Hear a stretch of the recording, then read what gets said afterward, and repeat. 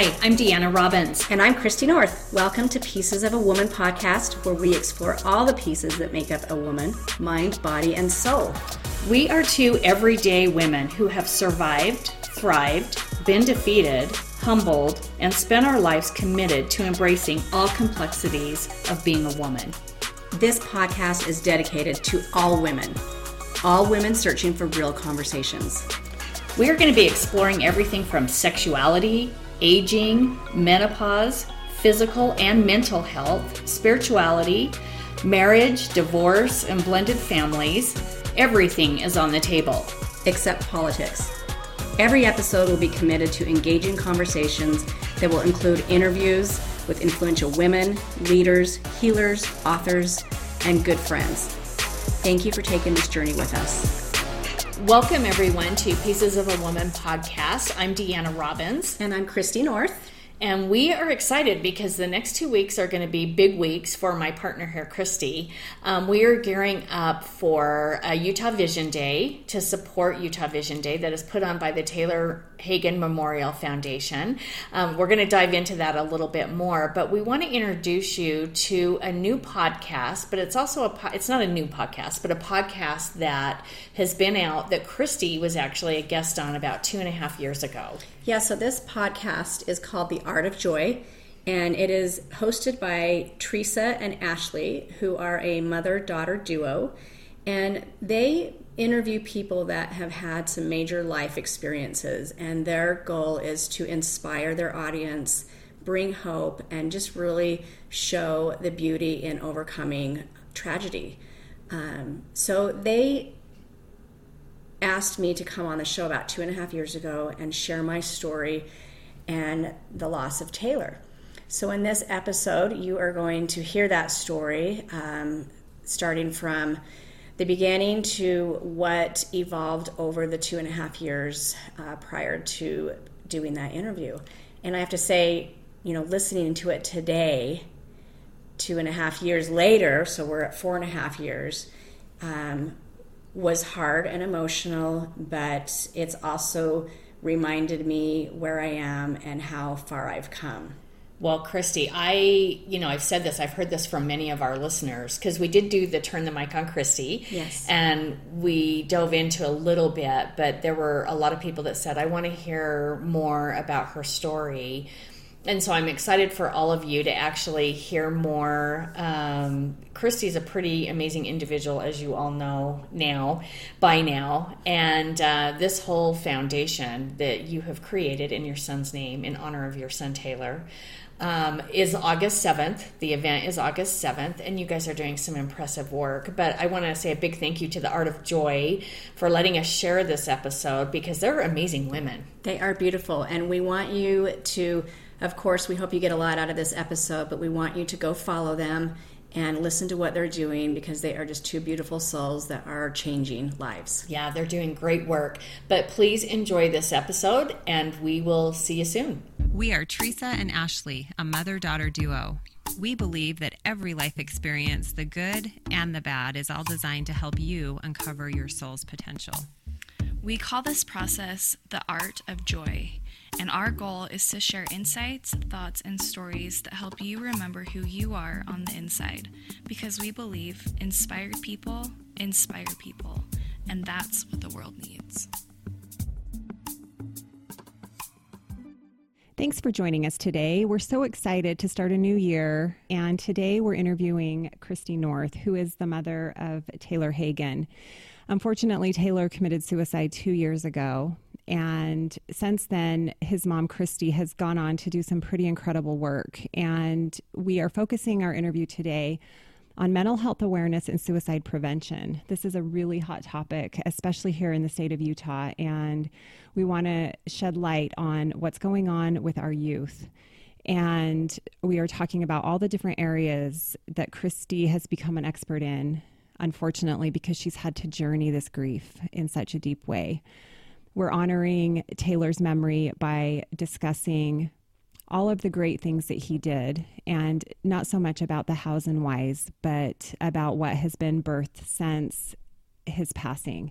And we hope that you'll enjoy this interview. We also hope that you'll walk away with some new information and insight around your perception of suicide and mental health awareness, and be able to share this with your friends and family and loved ones. And let's together try to make 2019 about helping and preserving the life of our beautiful children. Before we jump into this episode, we just want to share a review of the week. This is from Whitney78. Wow, this was such a great listen. I just started to listen to you guys on here, and I can't wait for more. I related so much to this one, as I too lost a loved one, my brother, and wasn't ready for a relationship, but my now boyfriend came in the 1 year mark of my brother's angel day, and I really believe he was sent to me from my brother, and I've never been happier. It's crazy how life happens. And that was referring to Dane's interview. Thank you so much, Whitney. We are so grateful for you that you found comfort, and we are just so grateful that you have found comfort in our podcast. And hope that this episode will also offer you some peace of mind.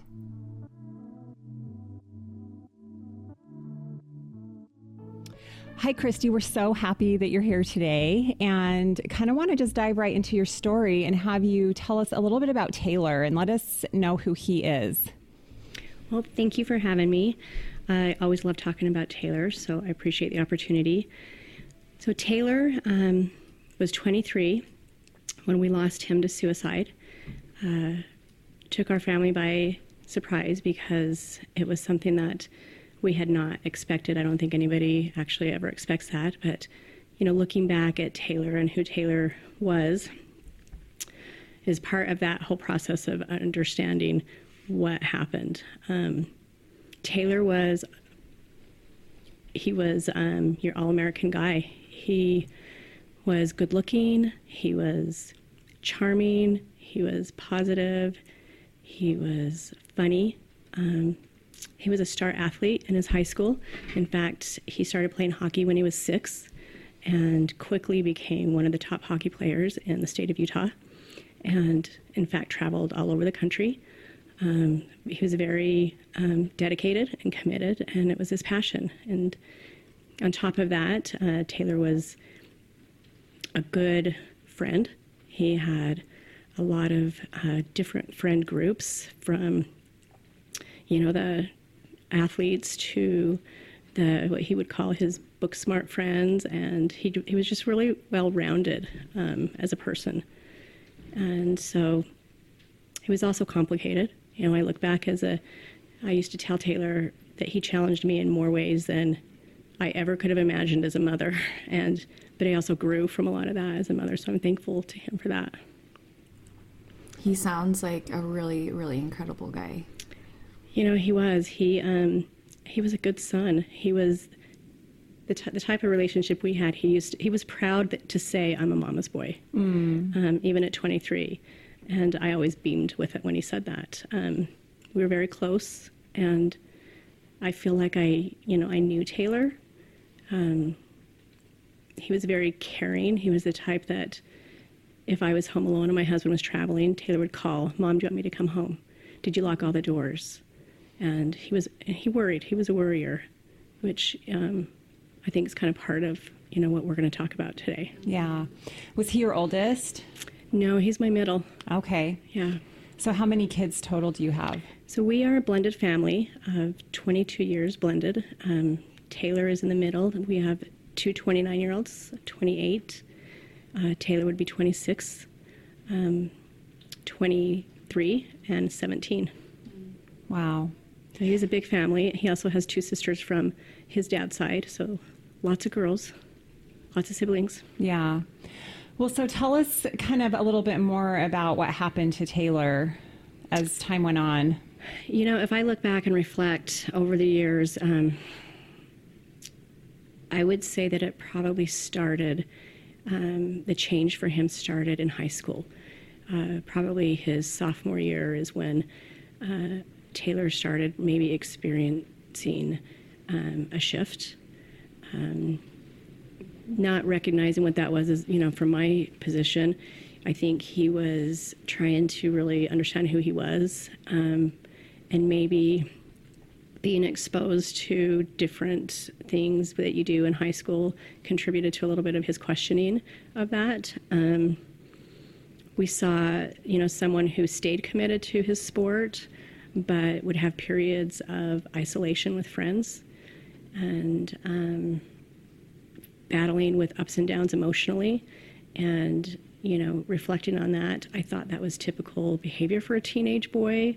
And now I look at it as something that he didn't understand, that he was feeling or experiencing, and kind of voiced it a little bit, but still as a parent, I wasn't really aware that that meant that he might be starting the beginnings of depression or anxiety. Well, I mean, high school is the worst, like the hardest. It can be really, really hard. So, and I mean, I think every person goes through that time where you're just trying to figure it out, and what you like, what you don't like, who are you. So as a mom, that doesn't seem totally abnormal to have a kid that's kind of going through this funky phase. Right. So yeah, I'm sure that was, I mean, I don't know, it's kind of hard too, because we want to be able to share with everyone, I don't want everyone to be worried, because it's like you have a kid but at the same time you want to recognize these signs. It's kind of like this. I think you have to find a good balance, and just making sure that you have really good communication and awareness, because you're right, we could be talking about certain specifics of Taylor's characteristics, and someone might say, oh wow, that sounds like what I'm experiencing at home, and it may not necessarily mean extreme depression that would result in them choosing to do this. But I think that it's better for us to be aware. Absolutely. Do you feel like it continued to progress after sophomore year, or was it more of a up and a down thing? I feel like he was at a really low, a low point of, not him low personally, but the depression and the anxiety and him being more aware of it. And so it really started to show itself after he graduated.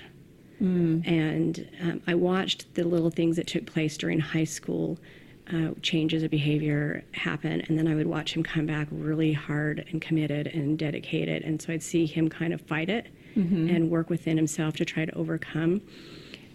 After high school, it was more difficult because he was, harder on himself, I think, thinking that maybe he was a burden to the family, as he was not showing improvement as far as who he was going to be, where he was going. Hockey was a big piece for him, and he thought that he would be playing hockey at a higher level. And some of the things that happened to him prior to graduation affected his ability, or after graduation affected that opportunity for him. He had a opportunity to play junior A in Colorado, and that brought on pressures that we were not prepared for from the standpoint of his age. And I think there was just a combination of things that affected it. But when looking back, you look at young men and the demands and the expectations, and I think that was there for Taylor, as he just felt like he wasn't living up to it, and he didn't know who he was, and he didn't know what that meant, and who am I, what's my identity, who am I going to be, and I'm not doing enough. All of those things just created. So did hockey kind of fall off then? It did. So he was way into it, had these opportunities, but then the pressures just kind of got to him, and he backed away from it. Right. My question is, what kind of pressures exactly was he dealing with at that time? So, this goes into another level of the depression anxiety, which is the self-medicating. And Taylor, started self-medicating to fight the anxiety and the depression with alcohol.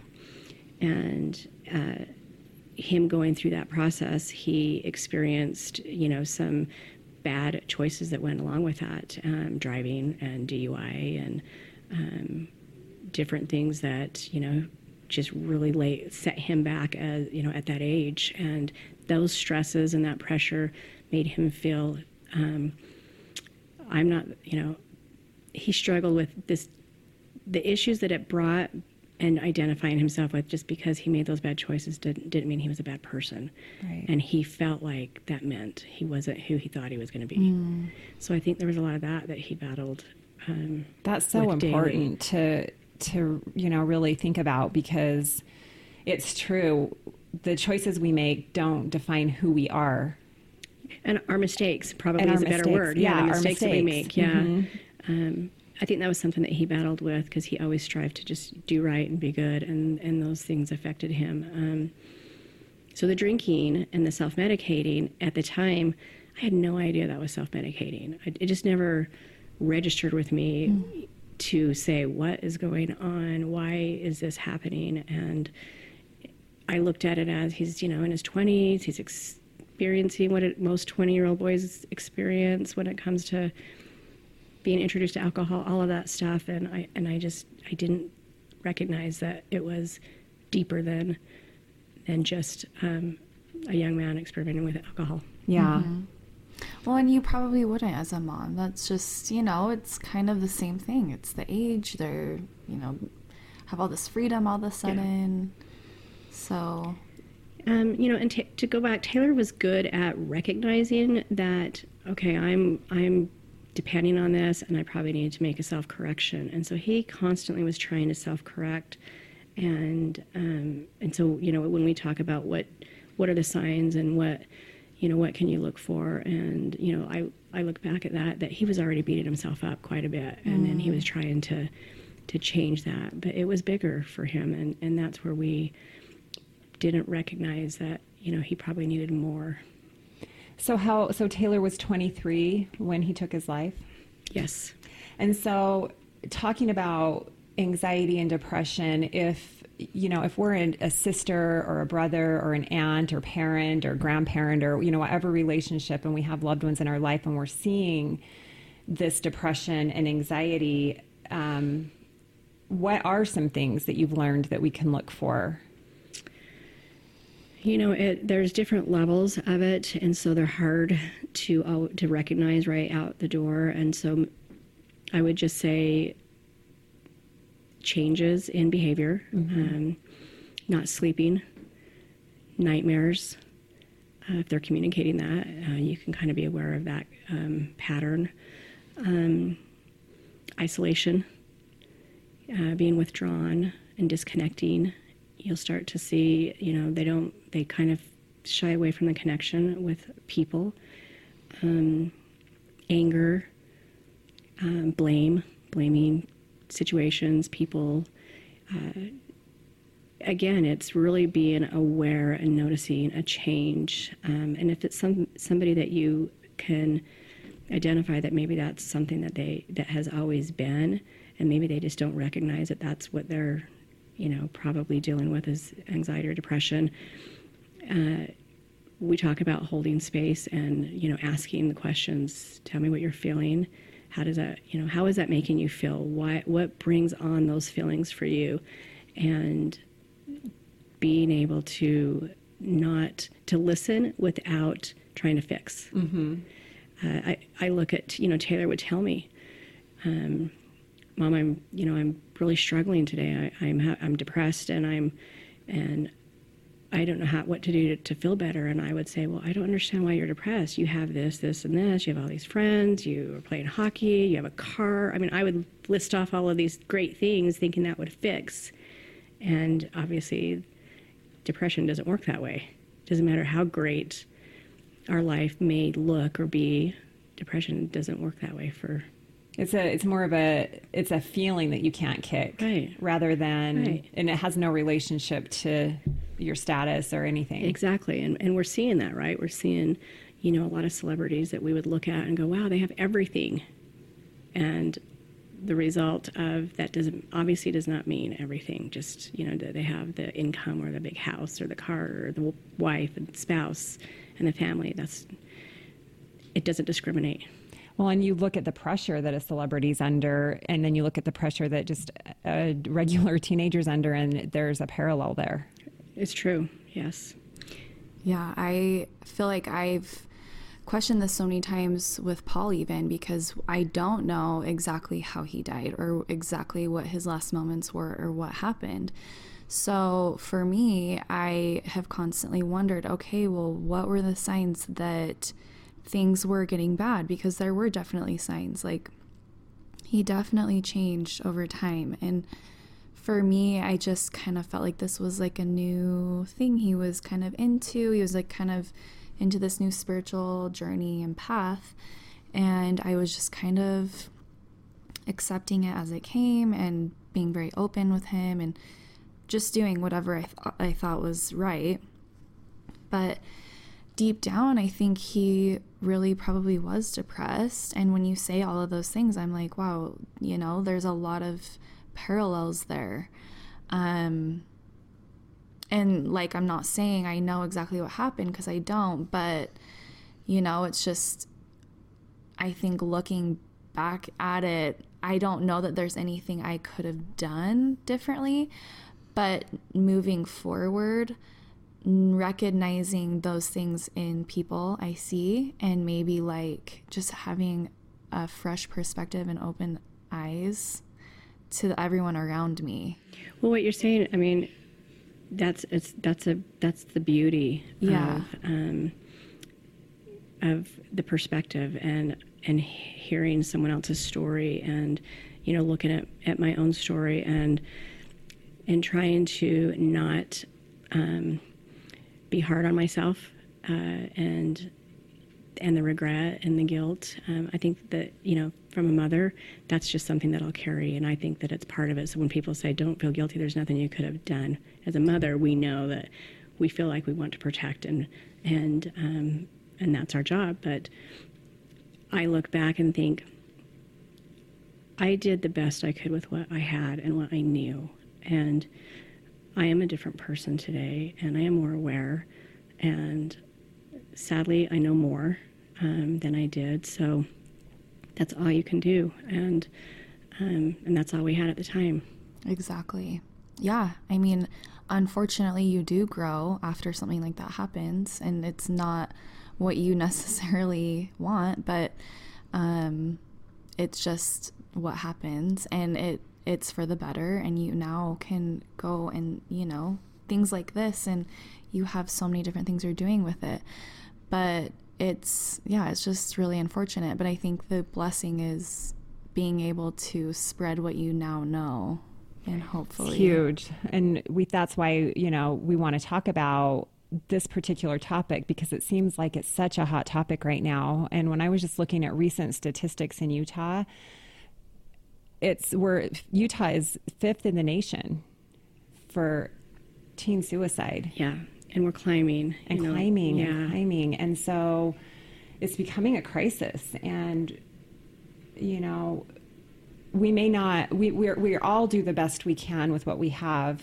And then when we know better, then we teach that to try to help people have even more tools from that basic level, And again, it's being aware and knowing what to be aware of. And would you say even like having a perspective shift for some people, because I think a lot of people are kind of in this tunnel vision where it's like, I know what's best for you, I want you, this is how your life's going to be type thing for their parents to their children, and then it puts this insane pressure on kids that they have to fulfill these things, and they don't necessarily figure out like what they personally want. It's like they have this life plan already figured out almost.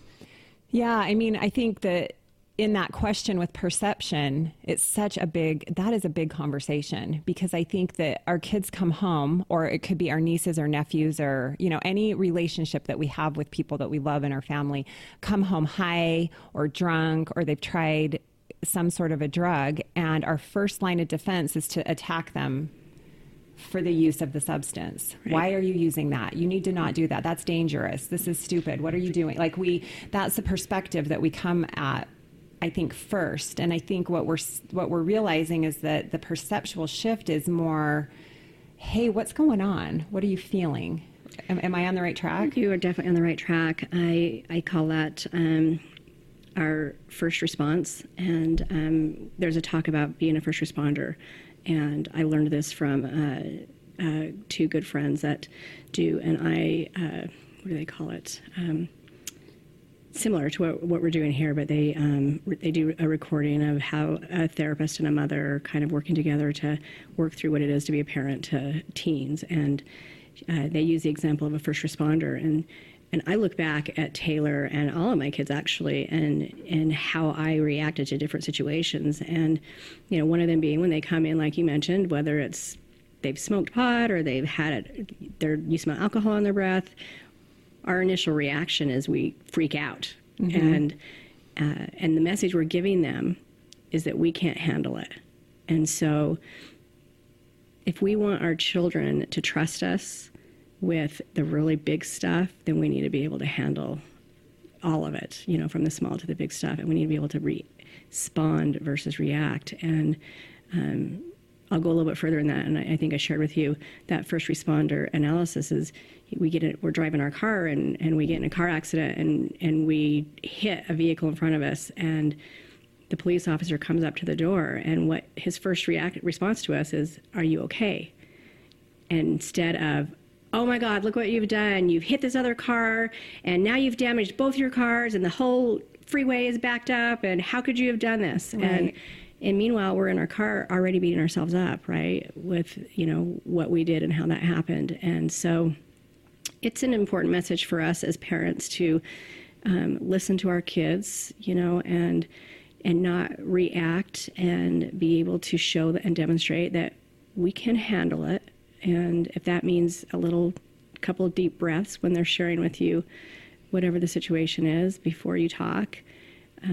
I've learned and recognized that I probably made a big deal over stuff that I look back now and go, wow, yeah, that probably wasn't a big deal. I know what a big deal is now. I know what it means to freak out. And the majority of that does not warrant that.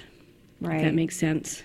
Yeah, it totally makes sense. And as a mom, I think I know I've had those knee-jerk reactions too, because I think what happens as a parent is you get scared, or as, whatever the relationship is, you get in fear when you see your child doing that. So you react out of this place of fear. And Right. I think the more important thing is to calm our own fears and take that breath and set the fear aside for a later time when we're alone. But it's a deeper investigation. It's are you okay? Yeah.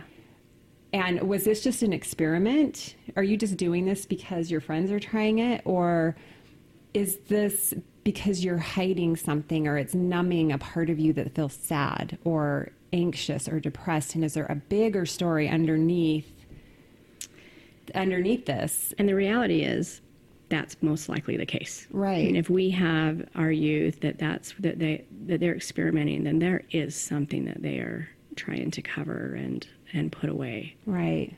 And I now am a different mom, and I practice that. I'm not always perfect at it, but I practice it with my youngest, and sometimes even my older ones that are already out of the house. And so I look back and I'm thankful that I've grown and can recognize that what's really important, what's worth me freaking out.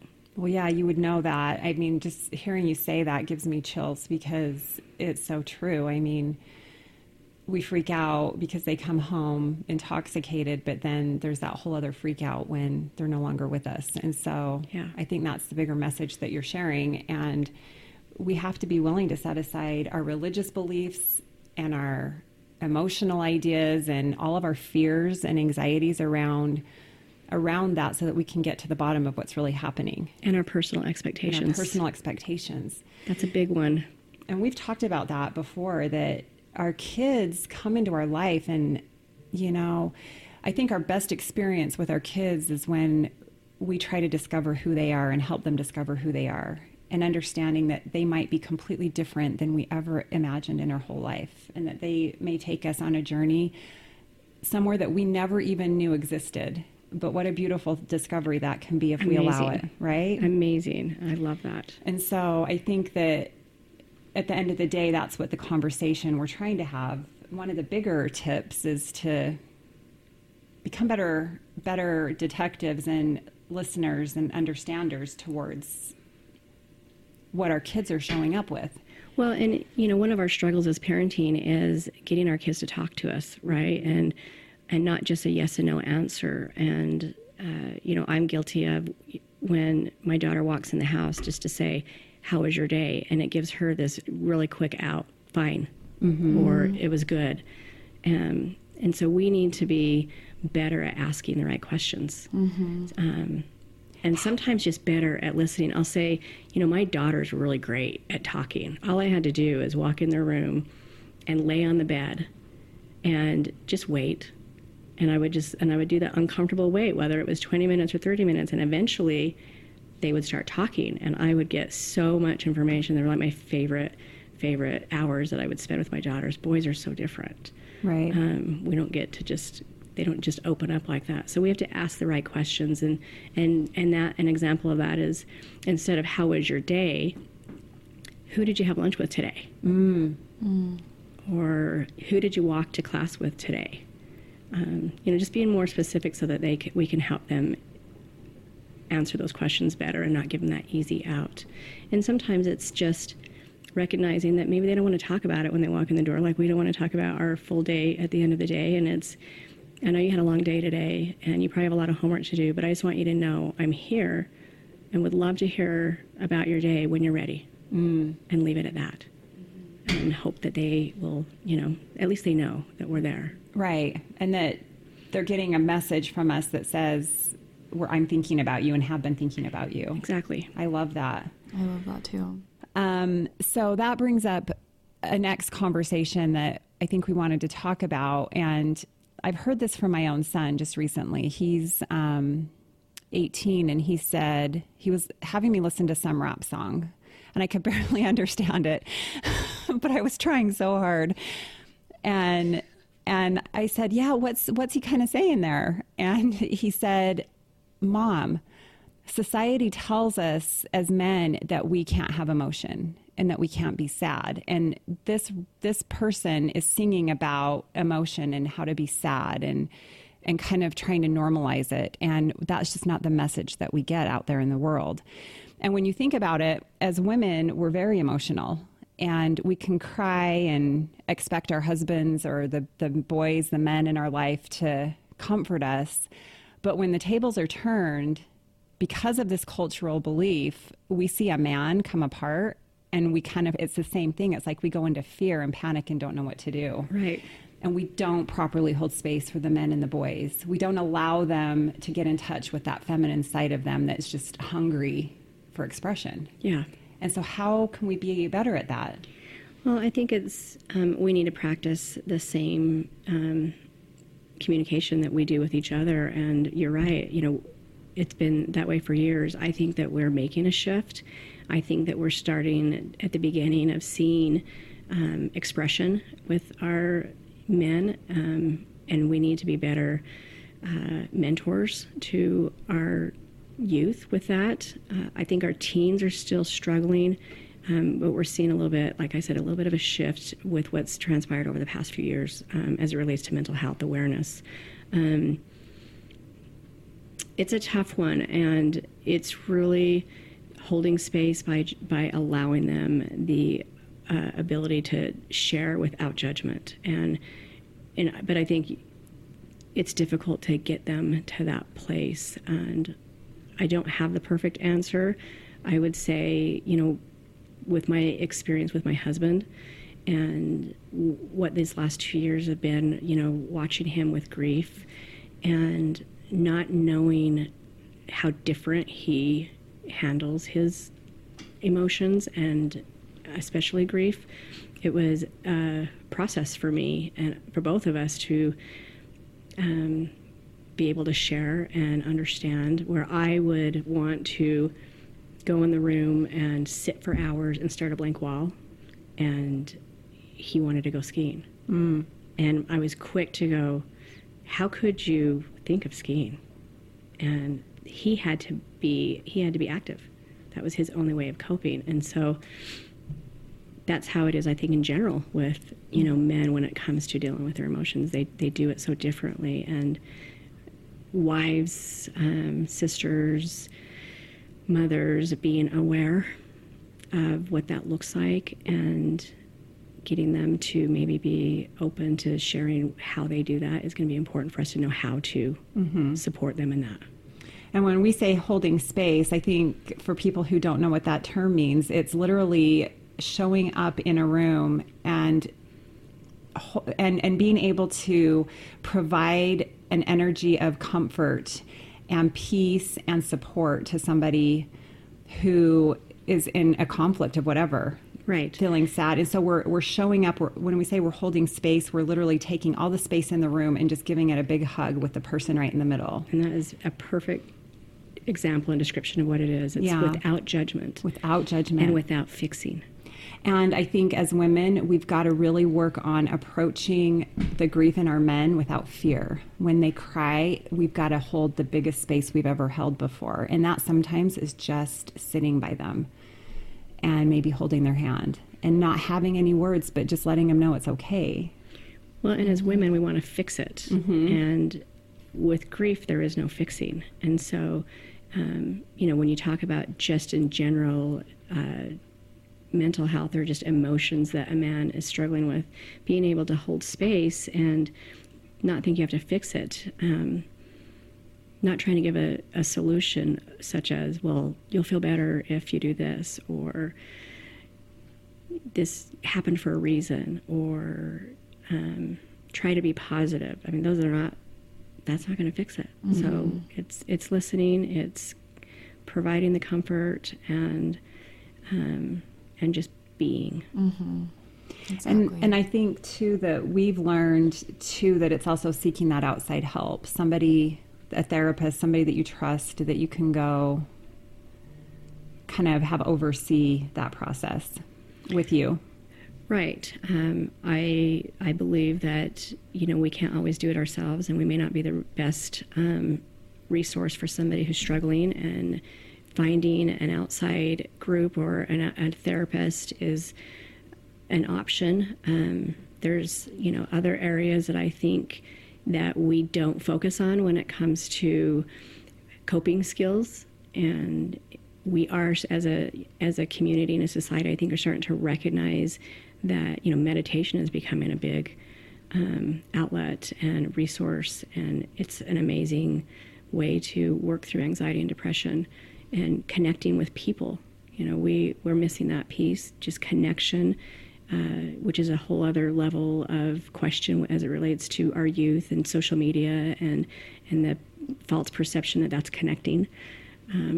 So, putting ourselves in a situation where we have people around us, and that connection and meditation and outdoor and nature, all of those things are complementing something like therapy to help us kind of work through whether it's grief or any sort of depression or anxiety. Yeah, I totally agree with that. Yeah, we found that ourselves. Those three things are huge, and if you can think outside the box and explore some of those options, you're doing yourself a big favor. And it's interesting because we've talked about PTSD, and PTSD comes with the same anxiety and depression that death causes. So really, you can take all these different categories, but the emotions, the raw emotions at the base level, end up being the same. Yeah. And so if we can borrow ideas from other mental illnesses, or and say, what does that person do to feel better? Maybe that could work for me too. Right. Being open. I think we're at a place in our world that we just need to be more open. And if you would have asked me about meditation 2 years ago, I would have laughed at you. And I had to be open and experiment with it and test it and try it, and it has beautiful benefits. So just being open, whatever works for you. It's not going to be the same prescription for everybody. Have you found a specific meditation style that works? I've done a few. I've been introduced to a few different. I personally use a lot of recordings that have been given to me. I have grief recordings that I use. I do a lot sitting. I do a lot laying. I've done sound bowls, all sorts of stuff that I am more open today than I ever was. So I think Taylor is looking down and going, wow, who are you? But that's what happens. It's, you find yourself in the middle of grief, and sometimes the information that you've been raised with isn't enough. And you have to go outside your box and find ways of coping that you didn't know existed. Well, you have something like this happen to you, and I've never had anything real tragic happen. I'm 48, and I can honestly look back, and yes, I've been through some stuff, but this was, a game changer for me personally and our whole entire family. And I look back and think of who I was, and I thought, I was a pretty good person and I was doing really good stuff, but you have something like this happen to you, and you have to you're just forced to look at life differently, look at yourself differently, and you're willing at this point, you're willing to try and do anything because you just want to have a sense of, one, who you are, but also, why am I here and what do I need to do to, continue and have a purpose and do right. I started meditating recently too, and I'm like, why has it taken me this long to do this? Like, I could have benefited from meditation through so many different experiences throughout my life, and I'm glad like I've discovered it now, and I'm like, because I think I never knew how, and I was just like, oh, do I just sit there cross-legged with my arms out and just like sit there, I don't know, and breathe? But I found like a guided meditation on Audible that's free, and it's called 21 Days of Meditation, and I just have been doing that every day. It's very introductory into it, and it's like 10 minutes, and I've noticed how much happier I've been every day, and it's at the end of the day allowed me to let all of the heaviness go throughout the day and just like let it go and start the next day fresh. And it's helped so much. Well, and people are so quick to say, oh, I can't meditate, I can't concentrate, I have so much thoughts going through my head, and it's a practice, and you just can give yourself, just a couple of minutes, and then you grow from there. But I'm with you. Like I said, 2 years ago, I would have laughed, and here I am today saying, everybody should meditate. Yeah, seriously. Right? Well, yeah, I've noticed myself checking in more and writing in my journal more, and just, it's one of those things. I feel like for me at least, it's been part of I haven't like been meditating up till this point, and I don't know that my brain could even like handle one more thing to try to do. I was just like in survival mode, but now that I'm like, I feel like this is my year to regrow and rebirth, and like I've just focused way more on myself, and there's a process for everyone in every time of your life, but it's so great to find that and discover that, because I can now like discover myself, and it just kind of allows, and there's no rules to it. I think it's however you want it to be. Yeah, you're giving me the chills, because I just think, that's one of those beautiful things that has come with your loss, is that you have found something that helps you to feel better. Yeah, and I look back, it's like I was just living life as everyone does, as you feel like is normal. You're just doing the things and that you think you're supposed to. I feel like before my big grief, I just did life how I thought I was supposed to. I didn't do anything to really connect deeper. I just kind of did it, and I just kind of went through life, and it was just kind of like very surface.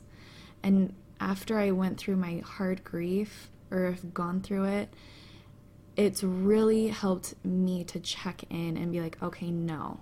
Like, I have to check in with myself. And it's so unfortunate I had to go through that to really, like, get that in my brain. But it's so important. Can you imagine your life, though, had you not, and never knowing what this is? Yeah. I do look back and I wish it wasn't. But if I did not know the compassion that I know now, so that's something that I take, I don't take lightly. I think that there's, beauty, collateral beauty, that we get from it. And collateral beauty. Yeah. And, everything you're saying is thankful. I keep thinking thankful that you have that. And that's exactly how I felt. Like, for a while, I just have been so grateful for all of the things that had to happen for me to even get to the place I'm in now. I have an incredible family. I have an amazing support system. I have my beautiful baby. I have, it's just, I could go on and on and on. And I've been able to reconnect with myself and look at life in a different way and have more compassion for people. And while I would take it all back in 1 second, and I can't do that, so I have to find all these other things, though, and it is beautiful. And it sucks, but there is beauty in it. I have a more appreciation. So when you talk about what you were doing before, I call that existing. Yes. And I look back and I think I was existing. I was doing what needed to be done and just kind of going floating. along. Yeah. And now I feel like I live with more purpose. I have more intention. Just yesterday I was walking out of my office and I looked up and I could see the mountains and they were right there. And I was appreciating how beautiful and magnificent that they were looking. I wouldn't have done that 2 years ago. I was saying out loud, wow, look how crisp they look. And look at the snow on them. And I was appreciating how amazing they were. And then I reflected for a minute, I don't think you would have done this 2 years ago. But you woke up. It's Right. like you woke up. I Right. feel like I woke up. And don't you think that's literally that's the gift? Right. That is the gift in the middle of the grief. When we say that when somebody is in so much grief that they can't even see anything but black, this is what we're talking about when we're saying that at the opposite end of that darkness is an exact opposite of joy. Right. And evolvement that you get to experience. It's true, and you don't see it in the beginning. You don't anticipate it. You think there's absolutely no way that it's possible. And that was where I was at, and I'm 2 years this last week, and some days I feel like it's forever ago, and other days it feels like yesterday. And I can say, I've come a long way in so many areas. Would you say it's been a choice Oh, definitely. to move in the direction that you've moved in? Definitely. I made a choice within a week of, kind of processing what my life was going to look like and not really knowing and not being able to really think about that because I was in such a fog. But I knew that I had to make a choice. And part of that choice involved my other children. I had to figure out how I was going to continue to be the mom that Taylor had and recognize that they have a lot of years left and they've experienced a tragedy at such a young age. They still have a lot of life that is there to enjoy, and they deserve to have a mom that is present and can give them the same that they had before, if not better. So I definitely had to make a choice. And there are days that it's not easy. I have those days that I question, how am I going to continue to do this? How do I live without him? And I struggle with, moving forward and fighting to just get out of bed. I have those days, but that's real, and that's part of grief. And it's just as long as I don't park there for a long period, and I accept that it's allowing myself to be, and part of that is being kind to myself and taking care of me. And so I allow myself to go there, but then I nudge myself to go past it and, to keep going further. I love that. Yeah, I do. I mean, Same. exact same. And I think that's the message that we keep trying to relay over and over and over again in different circumstances, is that you definitely dip into the dark, and that's a normal process. But I love the way you say that. It's a choice to not park there. you have to still get up and keep working towards that joy and trying these things that are outside of the box to get you there. We've been so impressed to hear about what you've done in honor of Taylor Sense, and want to talk about your foundation and your Bereaved Mothers group, because I think that what you're doing, in spite of what you've been through, is just absolutely incredible. You're going to make me cry. Absolutely incredible. Thank you. So we started the Taylor Hagen Foundation in 2017, and as a mother, I obviously, coming into this was I want him to be remembered. I want to honor him. I want his legacy to continue, and so we started it not knowing exactly what it would look like and what it would grow into. And initially, it was to give back in some way to organizations that were providing support to suicide prevention and mental health, but also honor Taylor through hockey and provide scholarships to young hockey players that may need support so that they can continue their passion and their dream. And we were able to do that through different donations, and continued to do events where we raised money, and started to consider the Bereaved Mother Retreats. And that was inspired through a retreat that I went to. Early in my grief, I was 4 months in and thought, I need to figure out how I'm going to do this. I need to find a way to work through what this looks like. And so I looked for retreats all over the web, and I could not find anything that really fit me. I did not want therapy. I wanted something different. I didn't know what that was exactly. And so I was open, but I ended up having to go to Canada and found a retreat in Canada. So I literally got on a plane, flew to Canada, took a car for a 2-hour drive. So when I say you're willing to do whatever and be open, that was my journey at the time. And it could have gone either way. And I was hopeful that it would be a good experience. And it was. It was a beautiful weekend. The lady that holds the retreats is a mother that lost her son 9 years ago. Beautiful woman. And I said to her on the third day, I will be doing these in Utah. And, she laughed, because I'm sure many people probably said that to her. And she said, okay, sure. And I went home, and a year later, I called her and said, okay, I'm ready. We're doing the retreats, and I'm flying you out here. And I flew her out for the first few retreats, and she helped me facilitate them and mentor. And we have since been able to help over 27 moms find their way of coping and understanding and bonding with other mothers that have lost children. So the retreats are not designed just around suicide. I opened them up to all child loss, because I feel like there is a bond as mothers that we gain, and perspective from each other regardless of how we've lost our children.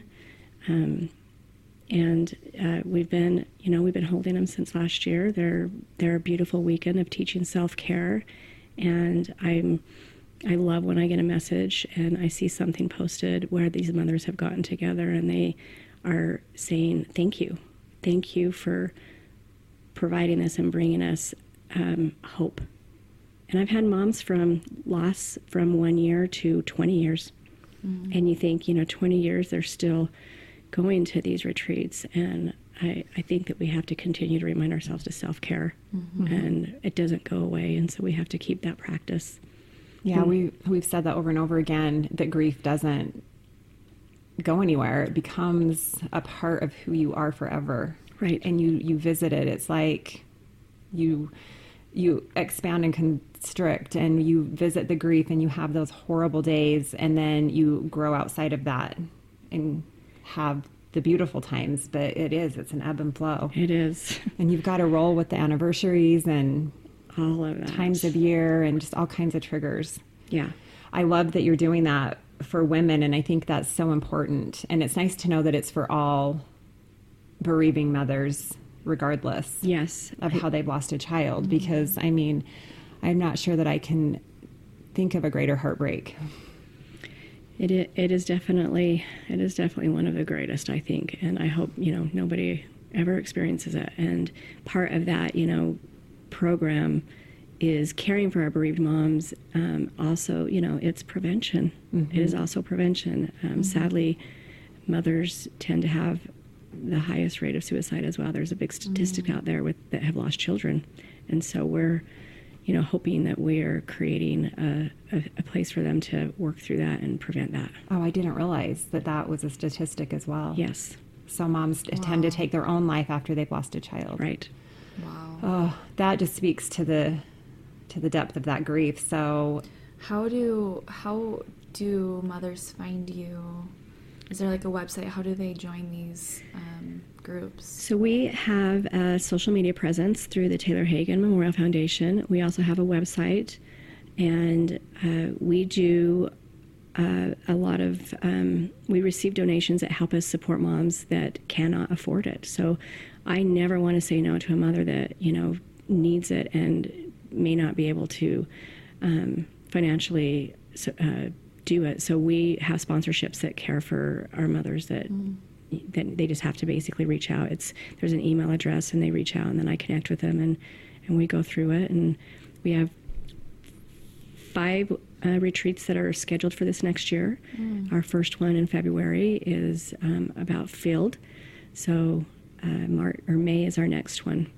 And they're all posted on the website and the social media page. we'll make sure that we link that on our blog and give all the details so that people can find you. And then that just means that the fundraising efforts become that much more important. So for people who have that ability to donate and Yes. to a great cause, this is one that really is super important. And then you also said that you started a clothing line for Taylor, which I think is so Yes. awesome. Tell us a little bit about that. We did. So, Taylor shared his dream to start a t-shirt company a few years back prior to losing him. And he wanted to design a brand that represented overcoming challenges, persevering through life, being in the moment, embracing the moment. And he wanted to be the inspiration behind that.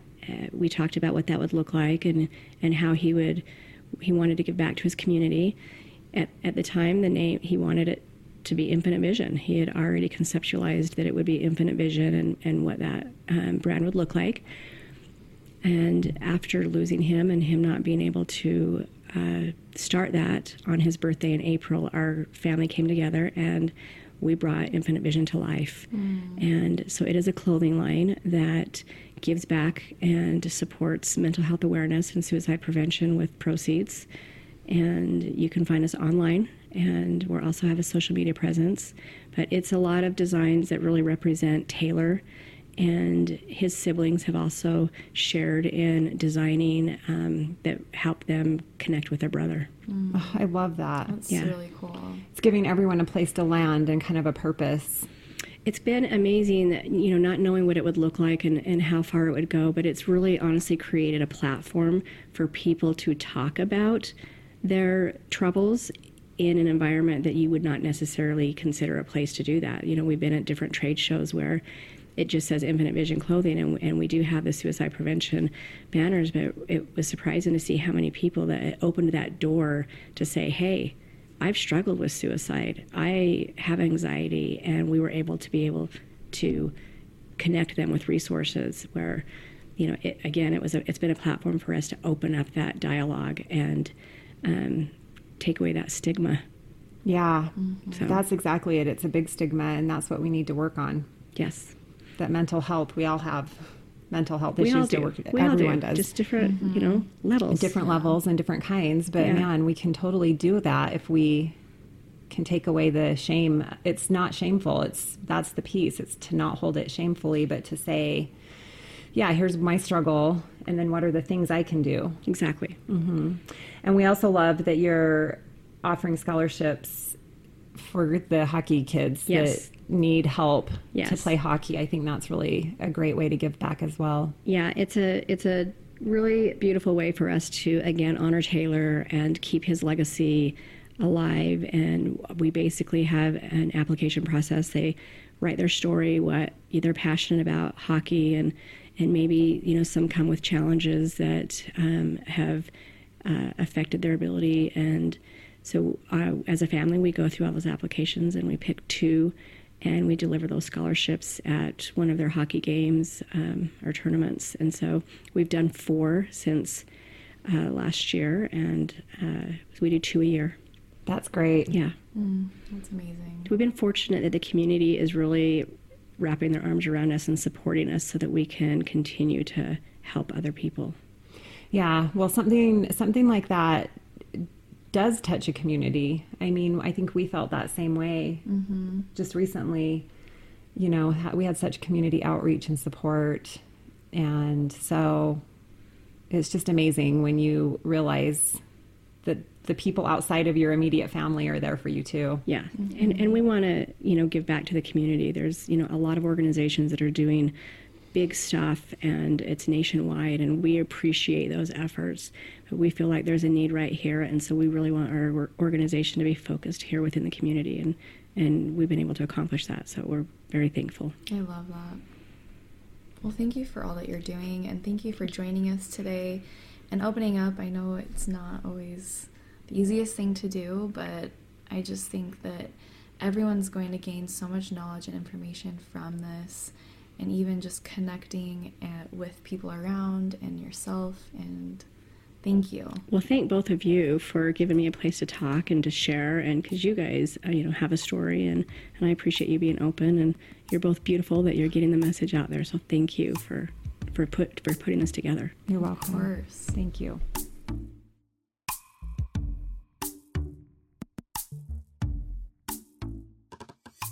I loved what Christy said about the first responders and the way that she explained that, because I've noticed in my life, just even in my relationship with Dane, that like the other day he was being so sweet and trying to install a light for me, and he had the light switch flipped on and totally shocked himself, and my first responder immediately went to fear. Like, why would you do that? What were you thinking? Kind of like, you idiot, what are you doing? When I should have said, are you okay? And I love just the perspective she put that in, because it made me feel like even in my daily life and daily situations, I am not being a first responder. And that is such an important thing to just remember. So thank you so much, Christy.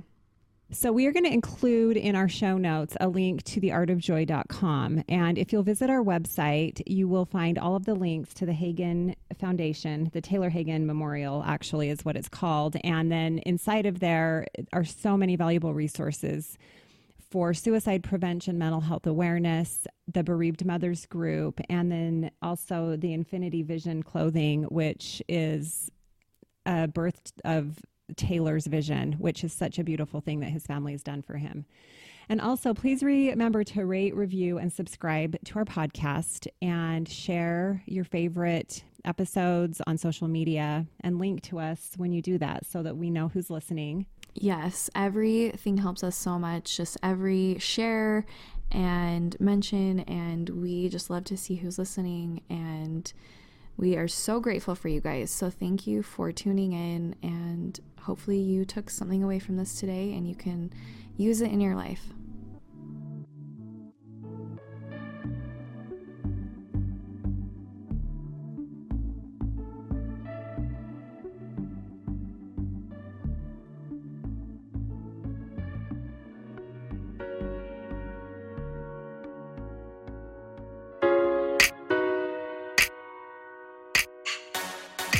Thank you for joining us today. We hope you enjoyed this episode. If you think someone could benefit, please share. If there's a conversation you think we should be having, or a topic that resonated with you, please let us know. You can engage and follow us on Facebook and Instagram at Pieces of a Woman Podcast. Don't forget to subscribe to us on your favorite podcast platform. If you listen to us on Apple, leave us a 5-star rating and a comment.